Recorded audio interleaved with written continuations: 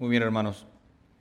En esta mañana tengo el privilegio de continuar los mensajes en Primera de Pedro capítulo 2. En esta mañana vamos a considerar los versículos 11 y 12. El título del mensaje es Buena manera de vivir. Buena manera de vivir. Pedro les está animando, rogando a estos creyentes que están sufriendo persecución, que tengan cuidado de mantener una buena manera de vivir. Y es lo que queremos explorar ahora. El punto principal es esto, que como cristianos es necesario vivir de una manera buena para que Dios sea glorificado aún por incrédulos. Ahora, he aquí el problema, creo yo. Antes de conocer a Cristo y darnos cuenta el estado en que estábamos antes de conocerle, la mayoría de nosotros, es más, todos pensábamos que éramos buenos. Tal vez no lo articulaste, tal vez no lo dijiste, tal vez no lo compartiste con alguien, pero eso es parte de nuestra naturaleza caída y pecaminosa. El pensar de que somos buenas personas.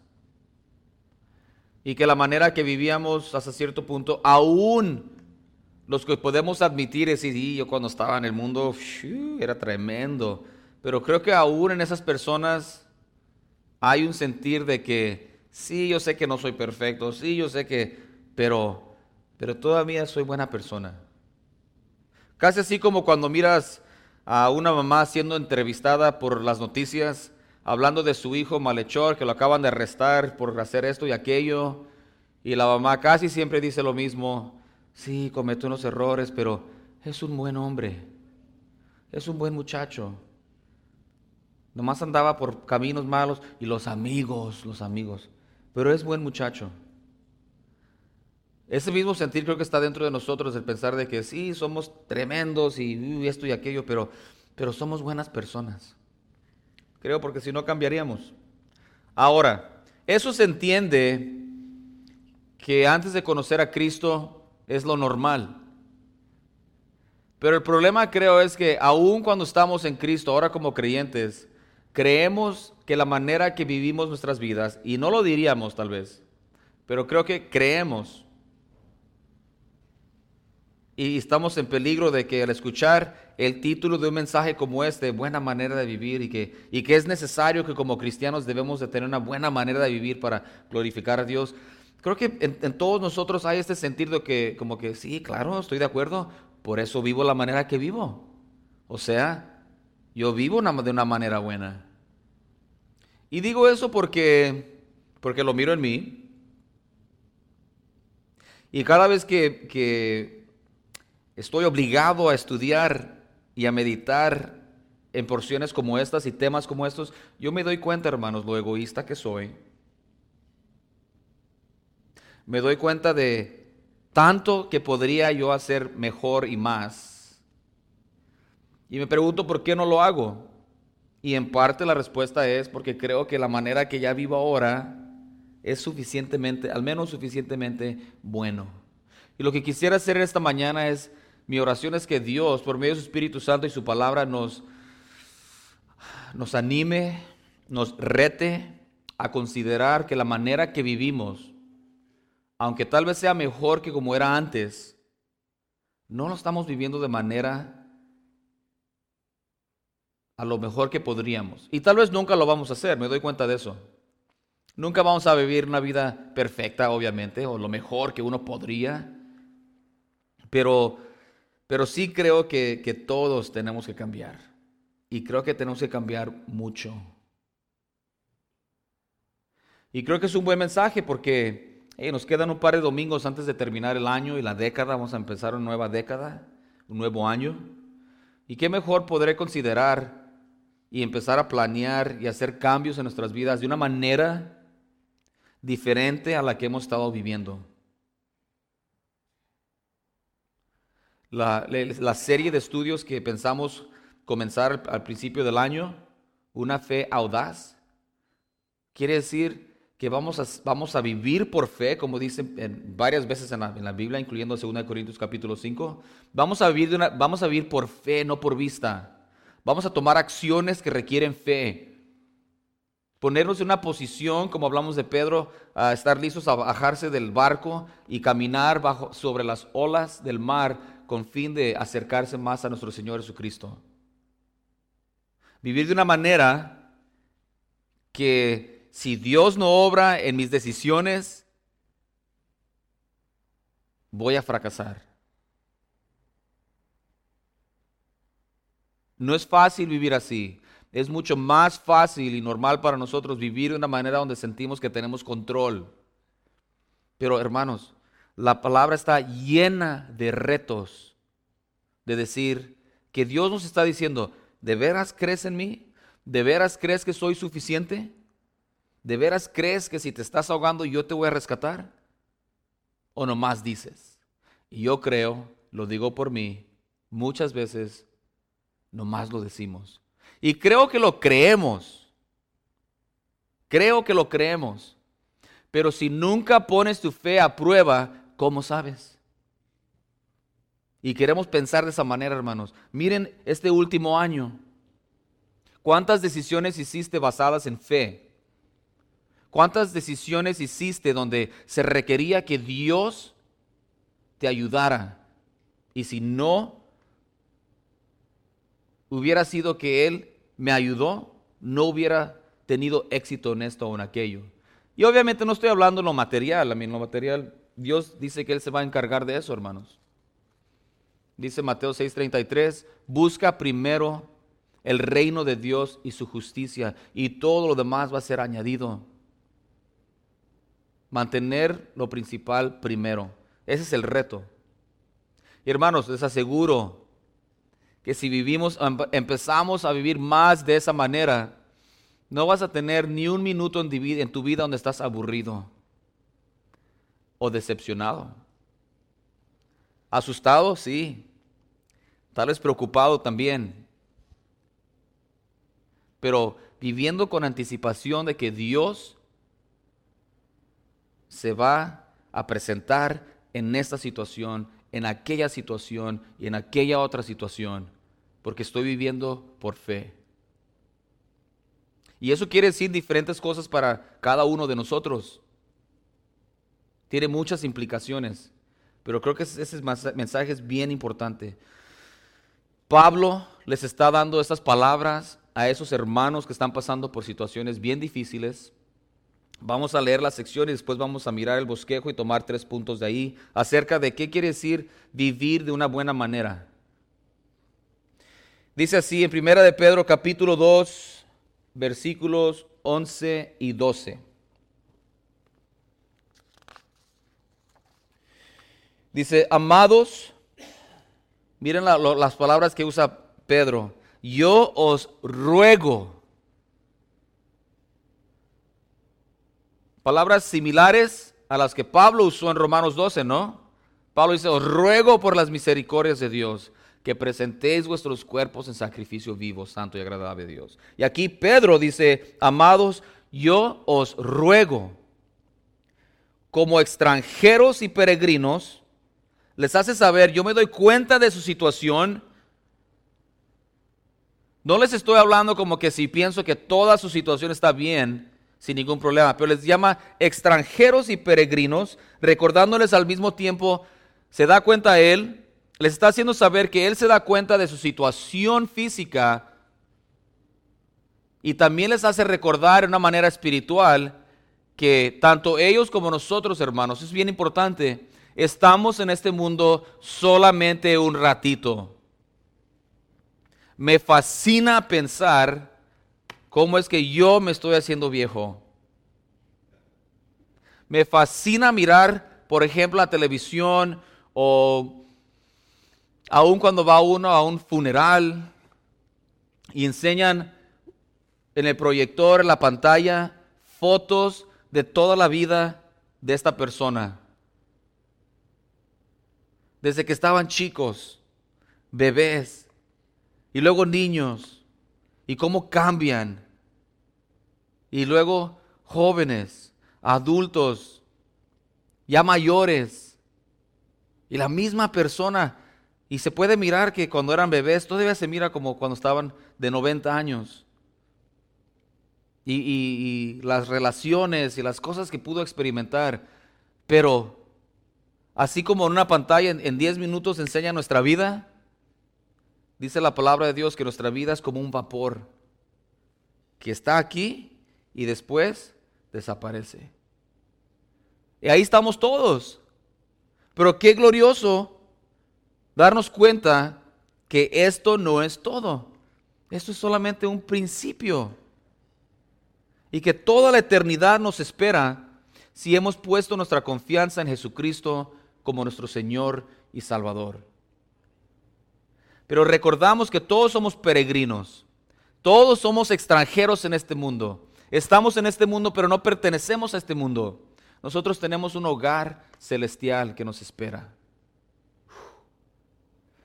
Amados, yo os ruego como extranjeros y peregrinos, y les dice esto, que os abstengáis de los deseos carnales que batallan contra el alma. Esos son cristianos que estaban sufriendo por el nombre de Jesucristo, y Pedro les dice, tengan mucho cuidado, porque hay deseos carnales que batallan. La batalla es un término de guerra. Dice Pedro a estas personas y nos dice a nosotros el Espíritu Santo que hay deseos carnales que batallan contra tu alma. Y dice, os ruego que os abstengáis de los deseos carnales que batallan contra el alma. Vamos a hablar de eso en el bosquejo, así es que vamos a continuar. Versículo 12. Dice, manteniendo buena vuestra manera de vivir. Es una batalla mantener una manera buena de vivir. Es una pelea, es una guerra, es una batalla espiritual. Pablo nos dice en Efesios 6 y en otras partes que la carne pelea, batalla contra el espíritu. Que manteniendo buena vuestra manera de vivir entre los gentiles o los no creyentes, para que en lo que murmuran de vosotros como malhechores, glorifiquen a Dios en el día de la visitación al considerar vuestras buenas obras. Hay tanto aquí en esta porción. Qué bueno que no tenemos prisa, porque estaba considerando, nunca vamos a terminar vamos a apurarnos un poquito y cubrir más versículos y lo podríamos hacer, pero en realidad hay tanto. Pedro les recuerda, y en realidad en esta porción, el capítulo 2, comenzando con el versículo 11, comienza la carta de Pedro una etapa nueva, hablando de deberes de los creyentes. Como nosotros como cristianos tenemos ciertos deberes. Y el primer deber que menciona el versículo 11 y 2 es el deber de mantener una buena vida llena de buenas obras hacia los gentiles, hacia la gente que no conoce a Dios, con fin de que ellos glorifiquen a Dios. Y ese es el reto para esta mañana. Creo que el punto principal en parte es esto, que debemos de considerar es cómo es que, así como Pedro les está hablando a sus creyentes, Dios nos habla a nosotros, nos está diciendo cómo estás viviendo tu vida. Y la manera que estás viviendo tu vida está resultando de que gente que no cree en Cristo está alabando el nombre de Dios cuando ven tu vida llena de buenas obras. Y nos podemos preguntar, ¿cuánta gente está impresionada con nuestra vida llena de buenas obras? ¿Cuánta gente nos viene y nos dice, oye, ¿sabes qué? Tú eres una inspiración. Cuando hablan de nosotros, ¿qué dicen? Y qué terror, ¿verdad? ¿Se imaginan que podríamos saber qué es lo que la gente alrededor de nosotros dice acerca de nosotros?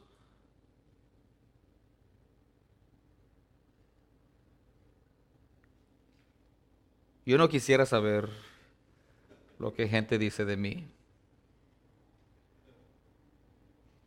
Pero quisiera vivir de una manera que aún los que no creen en Cristo puedan alabar el nombre de Dios cuando ven mi vida. Y obviamente no lo hacemos para decir, mire, mírenme a mí, hey, ya miraste lo que hice, hey, ya ves que no soy el quien era, hey, mírenme a mí. No, hablamos de que nosotros solamente reflejamos la luz de Cristo. Y cuando hay oportunidad, no dice que la gente alabe el nombre de Mike cuando vean su buena vida, que alaben el nombre de Dios cuando ven nuestra buena manera de vivir llena de buenas obras. Y el reto es esto, hermanos. Todos tenemos oportunidad de ser obedientes a la palabra y cambiar la manera que vivimos de una manera que esté llena de buenas obras. Deberás pensar y considerar, oye, ¿qué será lo que Dios quiere que yo haga con esta situación, con esta persona, con estos bienes, con estos talentos, con estas habilidades?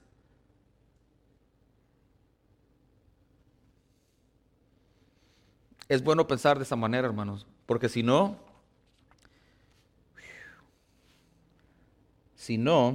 esos deseos carnales que batallan contra nuestra alma pueden dominar nuestra vida al punto donde no tenemos tiempo, ni queremos, ni energía tenemos para andar pensando qué podemos hacer para glorificar a Dios con mi vida.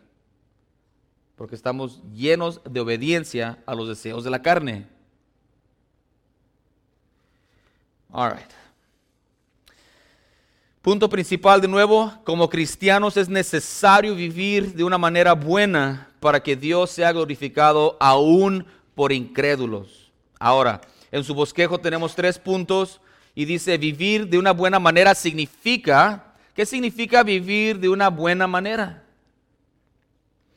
Número 1, dice así, vivir de una buena manera significa abstenerse de los deseos de la carne. Y esos puntos están aquí en la lectura. Significa abstenerse de los deseos de la carne. Abstenerse quiere decir alejarse de, no participar en. Abstenerse es decir, no gracias. Cuando vas a la fiesta y te ofrecen una cheve y tú dices, oh, está haciendo calor. Sí, me gustaría una. Tus deseos de la carne te están diciendo sí. Que al cabo que no hay nada mal, de todos modos. Nada más una. No es como que me voy a emborrachar. Y abstenerse quiere decir, te la ofrecen y tú dices, no gracias, voy a tomar una coca porque esa sí es buena para ti, no se crean tampoco, un agua, una horchata, algo diferente. Dice Pedro, hay deseos carnales que batallan contra el alma. Ahora, hay deseos obvios. Si yo voy a una fiesta y alguien me dice, hey Mike, ahí te va. Y luego miro a todos y todos me están mirando. Right? Yo sé que si yo voy a una fiesta donde hay gente tomando, todos que saben que soy pastor me van a estar mirando a mí. Porque saben que le van a ofrecer a Mike una cerveza. Y todos me van a estar mirando, todos ustedes van a estar mirando, toda la gente que sus familiares van a estar mirando, los niños van a estar mirando. A ver qué va a decir Mike. Ahora, eso es súper obvio.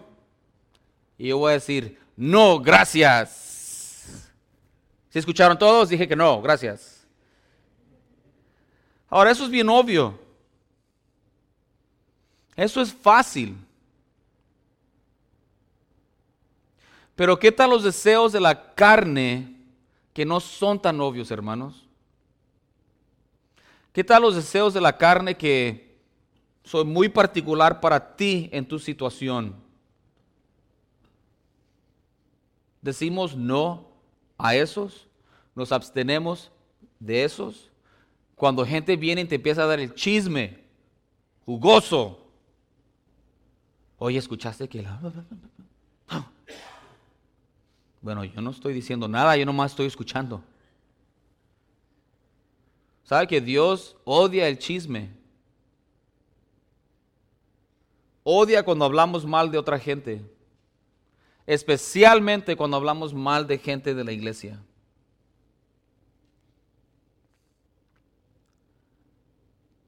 ¿Qué tal la avaricia?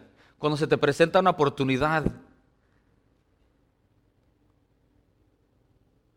Yo sé, Dios va a entender que no puedo ir a la iglesia hasta este día y aquel día, pero Él sabe que mi corazón... Dios dice, sí, yo sé que tu corazón lejos está de mí, dijo Jesús.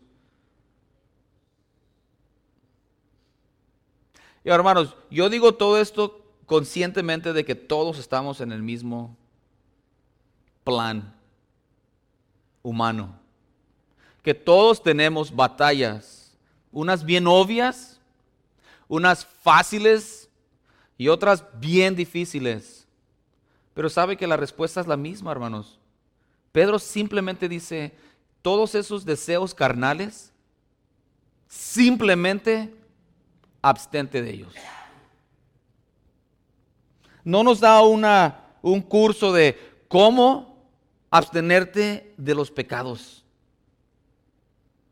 Simplemente diría él, para de jugar con Dios. Para de hacerte el tonto. No te hagas. Abstente. Pero no puedo. Cuidado. ¿Qué pasó con todo lo puedo en Cristo que me fortalece? O nomás cuando nos conviene. Tenemos que tener cuidado. Claro que podemos. No queremos, es otra situación. Y nos tenemos que preguntar por qué no queremos. Y ahí es donde viene el arrepentimiento. No nada más sentirnos mal por lo que hacemos mal o lo que no hacemos bien, pero el arrepentimiento quiere decir un cambio. Un cambio. Abstenerse de los deseos de la carne. Ahora, Pedro se da cuenta que él tiene deseos de la carne, que batallan contra el espíritu y el alma, y les dice a ellos, también no argumenta a Pedro, tengan cuidado, algunos de ustedes es posible que alguna vez en tiempos difíciles tengan problemas con deseos carnales. Simplemente dice, todos tenemos deseos carnales y batallan constantemente contra nuestra alma. Absténganse de eso. Es todo. Todos lo tenemos. Todos tenemos la misma batalla. Tal vez se mire un poquito diferente cada uno de nosotros, pero todos tenemos deseos carnales que batallan contra el alma. Parte de tu responsabilidad es analizar tu vida y decir, ¿qué está pasando aquí? ¿Por qué? Y si hacemos eso, hermano, nos damos cuenta de algo feo. Entre más analizamos nuestras vidas y nuestros motivos y razones por las cuales hacemos cosas, te vas a dar cuenta de algo, que tu corazón no está tan limpio y blanco y bonito como creemos.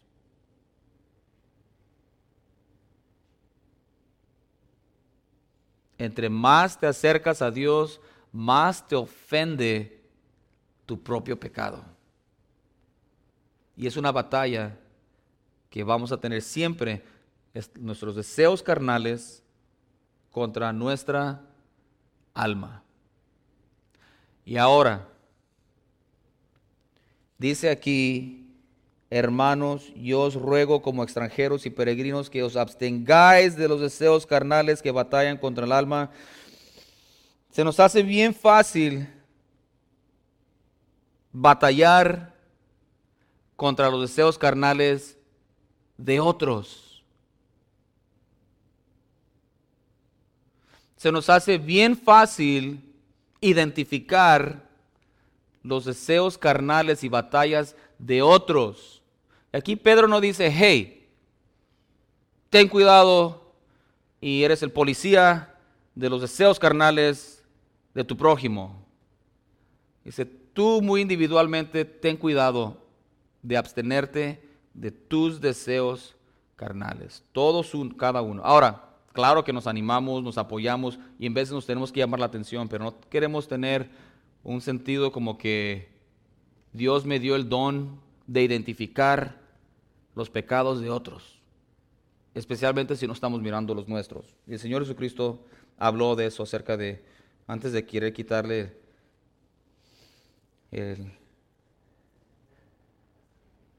la astillita del ojo de tu prójimo, mira la viga que tienes en el tuyo. Además, lidiar o batallar con nuestros propios deseos carnales es suficiente. No tenemos tiempo, si estás concentrado, no vas a tener tiempo de andar queriendo lidiar y batallar con los deseos carnales de otra gente. All right. Ahora, también dice en Efesios 2, versículo 3 y 4, Efesios 2, versículo 3 y 4 dice, entre los cuales también todos nosotros vivimos en otro tiempo, en los deseos de nuestra carne, haciendo la voluntad de la carne y de los pensamientos, y éramos por naturaleza hijos de ira, lo mismo que los demás. Pero Dios, que es rico en misericordia, por su gran amor con que nos amó, aun estando nosotros muertos en pecados, nos dio vida juntamente con Cristo. Amén. ¿No les da gusto eso? Que antes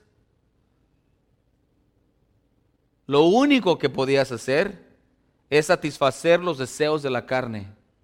Y Pablo les dice, así éramos todos en otro tiempo, pero por la gracia de Cristo, ahora todo es diferente. Muy bien, vivir de una buena manera significa abandonar los deseos carnales, hermanos. Y vamos a ver dónde caímos, dónde nos trompezamos este mes pasado, esta semana pasada, este año pasado, esta última década. Y empezar a analizar, ser honestos y pedirle a Dios que nos ayude con eso. Y que la gente mire un cambio en nosotros para que glorifiquen a Dios. El segundo punto de vivir de una buena manera significa ser un buen ejemplo a los que no creen, a los que no creen. El primer punto tiene que ver contigo mismo y tu relación con Dios. Este segundo punto tiene que ver y toma en cuenta gente a tu alrededor. Que debemos ser un buen ejemplo hacia los que no creen.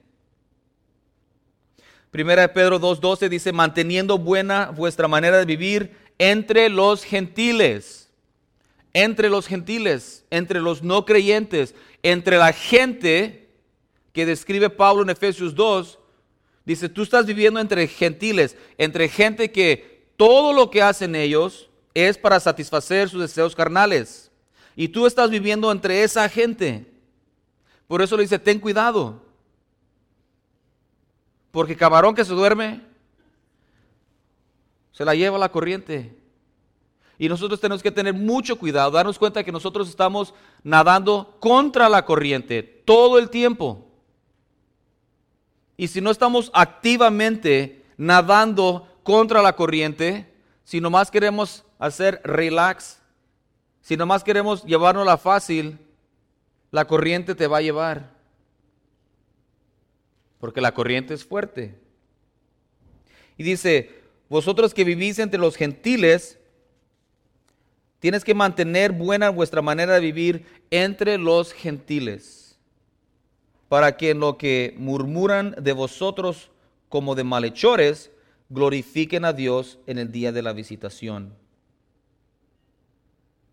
Pedro les está diciendo, ustedes viviendo en esta situación difícil entre gentiles, entre gente que vive como si Dios no existiera, tienen una excelente oportunidad de impactar esa comunidad donde estás tú.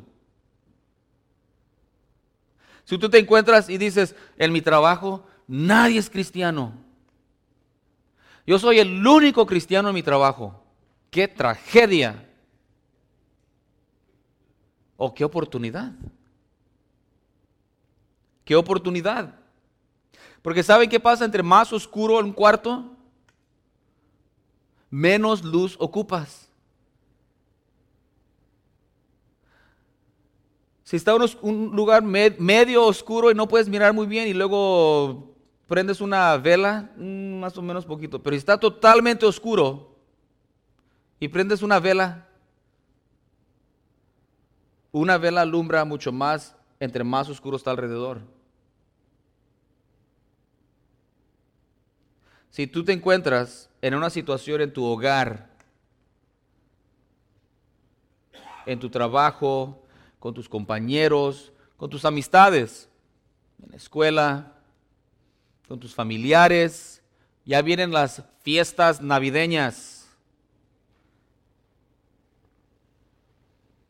Y vamos a tener la tentación de decir, ni quiero ir con los familiares porque hay puros ateos, pura gente incrédula. ¿Qué tal si es exactamente donde Dios nos quiere tener? Con fin de que ellos miren nuestra buena manera de vivir y nuestras buenas obras para que glorifiquen a Dios. Déjenme ser brutalmente honestos con ustedes. ¿Sabe qué la mayoría de las veces que pasa? En vez de que nuestros familiares o nuestros amigos, amistades, glorifiquen a Dios cuando ven nuestras vidas buenas, llenas de buenas obras, ¿dirías tú que tus familiares y amigos incrédulos glorifican a Dios cuando miran tu vida? ¿O dicen, ese hipócrita dice, pero no hace?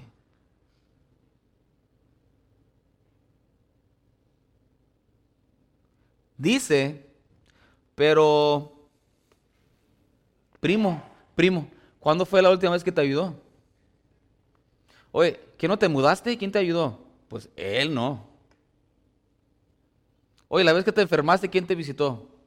Pues todos, pero ella no. ¿Y cuando estabas perdiendo tu casa, alguien te ayudó? Sí, pero él ni se apareció, ni contestó mis llamadas. El punto aquí es que Pedro está diciendo, la gente va a glorificar a Dios cuando miren nuestras vidas buenas y nuestras buenas obras. No dice que tomemos cada oportunidad para pegarles en la cabeza con la Biblia y hacerles saber lo inferior que son a nosotros por su ignorancia, y así van a glorificar a Dios. Sí me doy a entender, ¿verdad? Creo que la mayoría de personas que nos conocen no alaban a Dios cuando miran nuestra buena manera de vivir y nuestras buenas obras. Creo que todos quisiéramos que ese fuera lo normal. Como que quisiéramos decir, mira, ya no soy quien era antes, glorifica a Dios. Y tal vez ellos digan, pues qué bueno para ti, pero como que eso a mí no me afecta. Tu relación con Dios no me afecta de una manera positiva. Entonces, ¿qué es lo que Pedro dice que deberíamos de vivir? Y en parte es abandonar los deseos carnales. Sí, que la gente mire un cambio en nuestras vidas, pero un cambio honesto y sincero. No más o menos. No, oh sí, ya. Se porta mucho, excepto cuando está aquí o excepto cuando está acá. Si lo miraras cuando está solo, cuando está en aquí o allá. La gente está confundida con nosotros, hermanos. Muchas veces, desafortunadamente. Y entonces Pedro dice, ser un buen ejemplo hacia los que no creen es bien importante. Un buen ejemplo.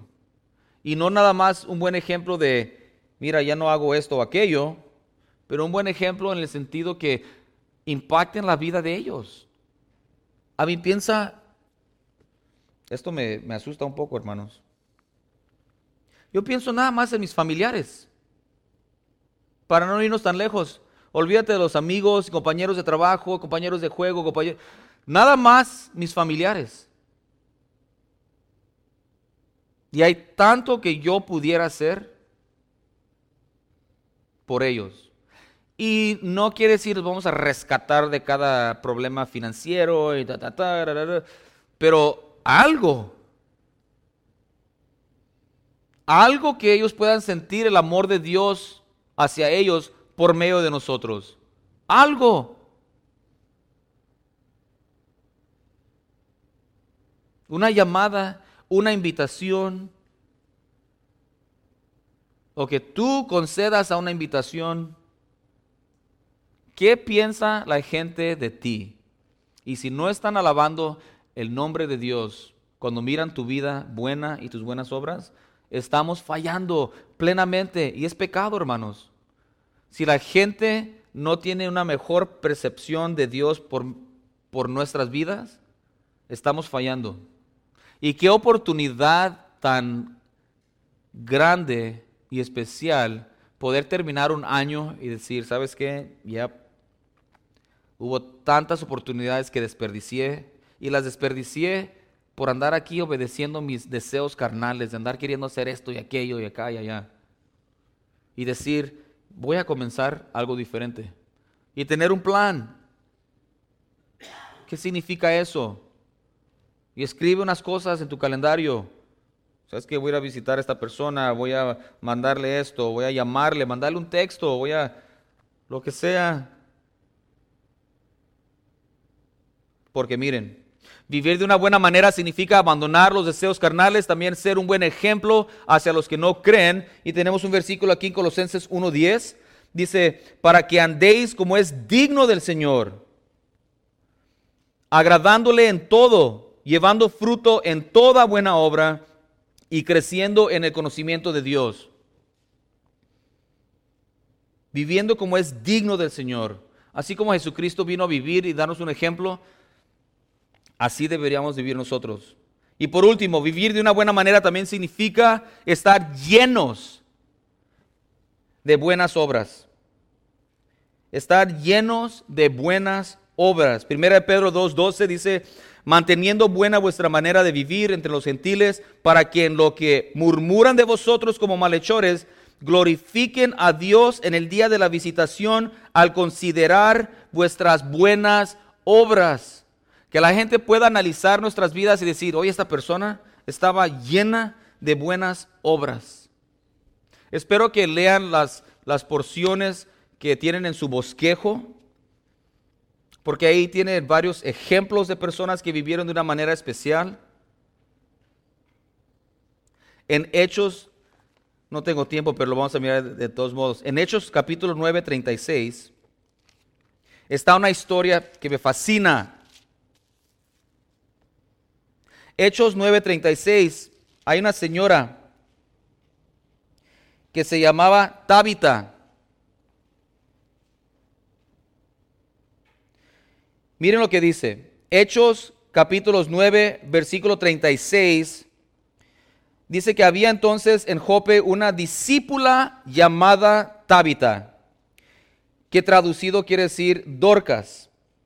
Esta abundaba en buenas obras y en limosnas que hacía. Dice que esta mujer era una discípula de Jesucristo y abundaba, estaba llena de buenas obras y daba limosnas, daba todo lo que tenía o de sí misma, ella daba. ¿Y qué pasó? Se murió. Ah, qué historia tan triste.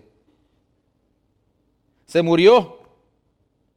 Pero la gente se dio cuenta que Pedro estaba cerca y mandaron por Pedro. Pedro vino. Pedro concedió, vino donde estaba Tabita muerta, y luego dice,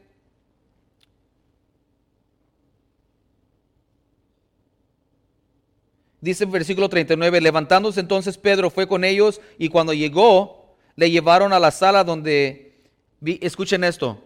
Lo llevaron a la sala donde tenían a Tabita y a Pedro le rodearon todas las viudas llorando y mostrando las túnicas y los vestidos que Tabita hacía para ellas cuando estaba con ellas. Entonces, sacando a todos, Pedro se puso de rodillas y oró. Y volviéndose al cuerpo dijo: Tabita, levántate. Y ella abrió los ojos y al ver a Pedro se incorporó, y él, dándole la mano, la levantó. Entonces, llamando a los santos y a las viudas, la presentó viva. Esto fue notorio en todo Jope y muchos creyeron en el Señor. Esta Tabita la vamos a conocer en el cielo, pero estaba llena de buenas obras.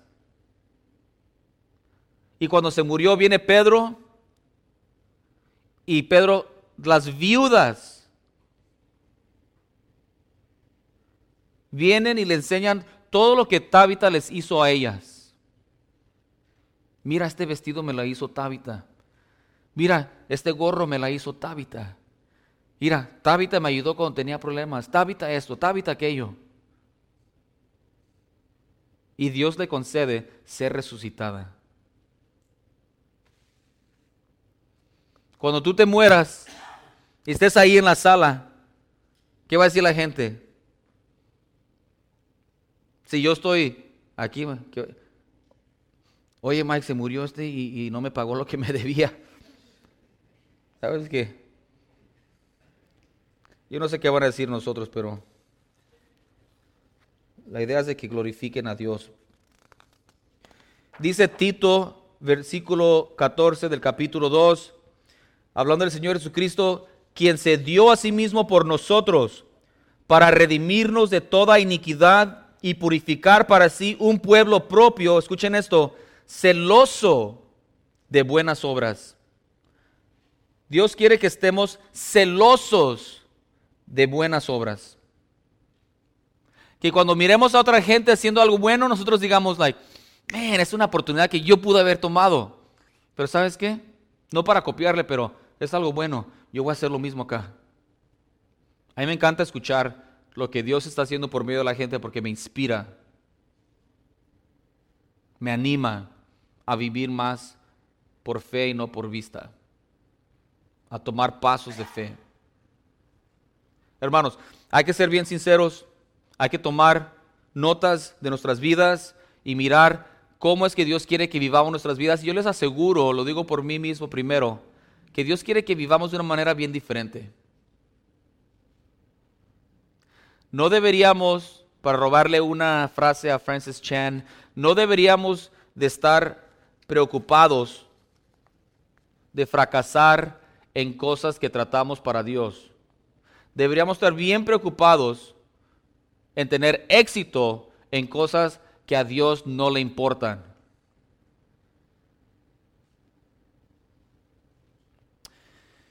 Punto principal, como cristianos es necesario vivir de una manera buena para que Dios sea glorificado aún por incrédulos cuando miren nuestras vidas llenas de buenas obras que impactan a ellos. Es un reto grande, hermanos, pero creo que tenemos que cambiar.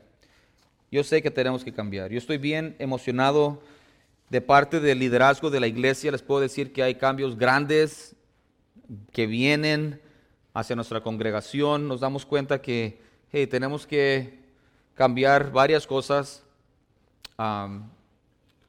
Pero el cambio más grande que va a tener más efecto es cuando nosotros decidamos arrepentirnos de nuestra manera de vivir y empezar a vivir más conforme al llamado de Cristo, de una manera que glorifique a Dios.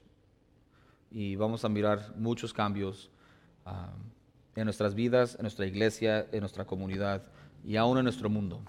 Pero tenemos que creer y estar dispuestos a cambiar. Padre Santo, gracias le damos de nuevo por esta mañana, preciosa mañana. Gracias por nuestra salud, por nuestras vidas, para poder estar aquí escuchando su palabra, alabando su santo nombre.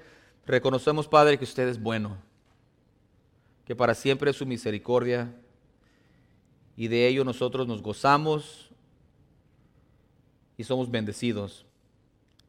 Bendecimos su santo nombre, Padre. Le pedimos que nos despida con su bendición. Gracias por todos los hermanos y hermanas que están aquí presentes.